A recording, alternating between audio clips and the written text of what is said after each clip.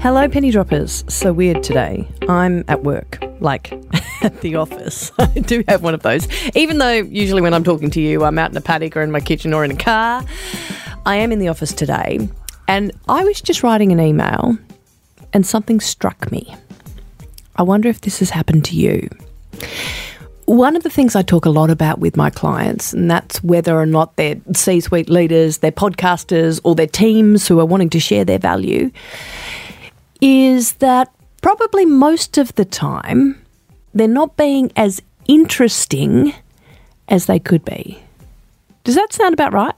That perhaps you're not as interesting as you could be at work most of the time. I mean, I wonder if you ever feel like you're at work and it's like you're just saying things, the same things over and over again, like you're on repeat. Or maybe for you, that feels like you're banging your head up against a brick wall because you are saying the same thing and it feels like no one is listening. Or maybe for you, it feels like there are systems, processes, policies, expectations in the way that mean you can't be as interesting as you'd like to be at work. Or maybe you just do what you do and you don't even think about whether you're interesting or not. I get that because I was just sending an email. I read it back, sort of proofread it before sending it out, and it was boring as batshit. I don't know why anyone would spend their very precious time reading it, let alone action what I'm asking them to do at the end of it. Now, just last week, I delivered a keynote which is called You Are 10 Times More Interesting Than You Think You Are.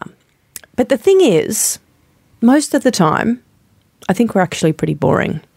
Because it's so easy to get stuck and lost in the weight of emails, another meeting, another proposal that's got to go out, that we kind of forget to be interesting. We don't have time. Feels like a lot of effort.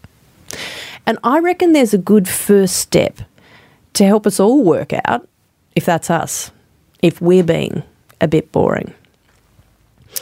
When I was about 21, I went to a dress-up party and me and my friend decided to go as Bert and Ernie. Now, the photos of this still haunt me. People still resend them to me every year. So I was Bert, and I just want you to picture this. So I have got dark hair, and I made sure that the front bit was quite spiky and black.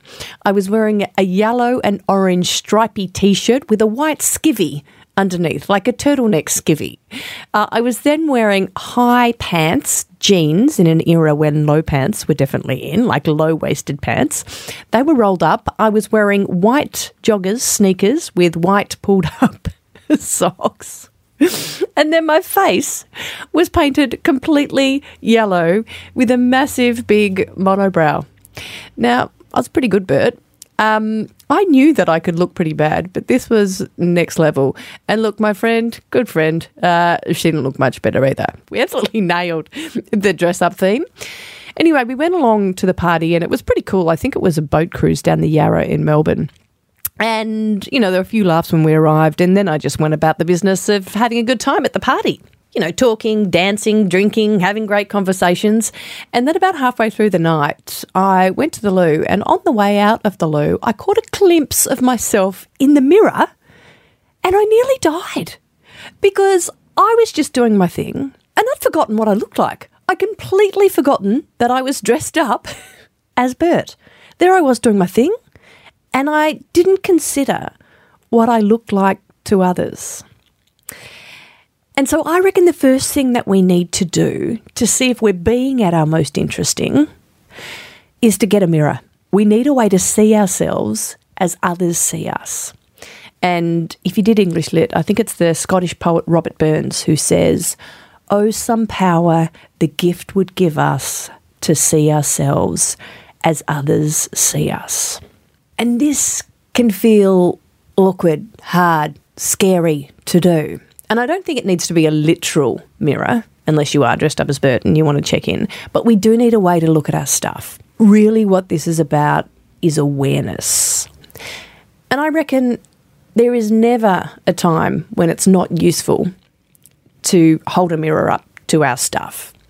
And I think when it comes to communication, that might be doing a little bit of an audit of the way we communicate to others. So have a look back through your last emails. Were they interesting? Is it worth people spending their time reading them? Why don't you watch back one of the last recorded Zoom meetings you had? Now, that sounds pretty confronting, but how useful could it be to see how others are seeing you at work? And what about the last proposal you wrote? How are others experiencing you at work?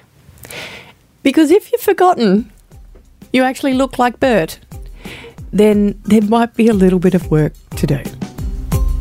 Speaking of work, it's been a while since I've asked you to do a little bit of work for me. If you are enjoying this podcast, if you get something out of it, then I would love for you to go into your podcast app and leave a review. It might be a few words, it might be a star rating, whatever it is, it helps other people find their way here. And while you're online, why not go and check out my website and see if there is some way that we might be able to work together in real life, IRL, face to face. I'd love to meet you or talk to you or respond to your emails, pennyterry.com. I'm now off to write a better email. I'll look forward to talking to you next time.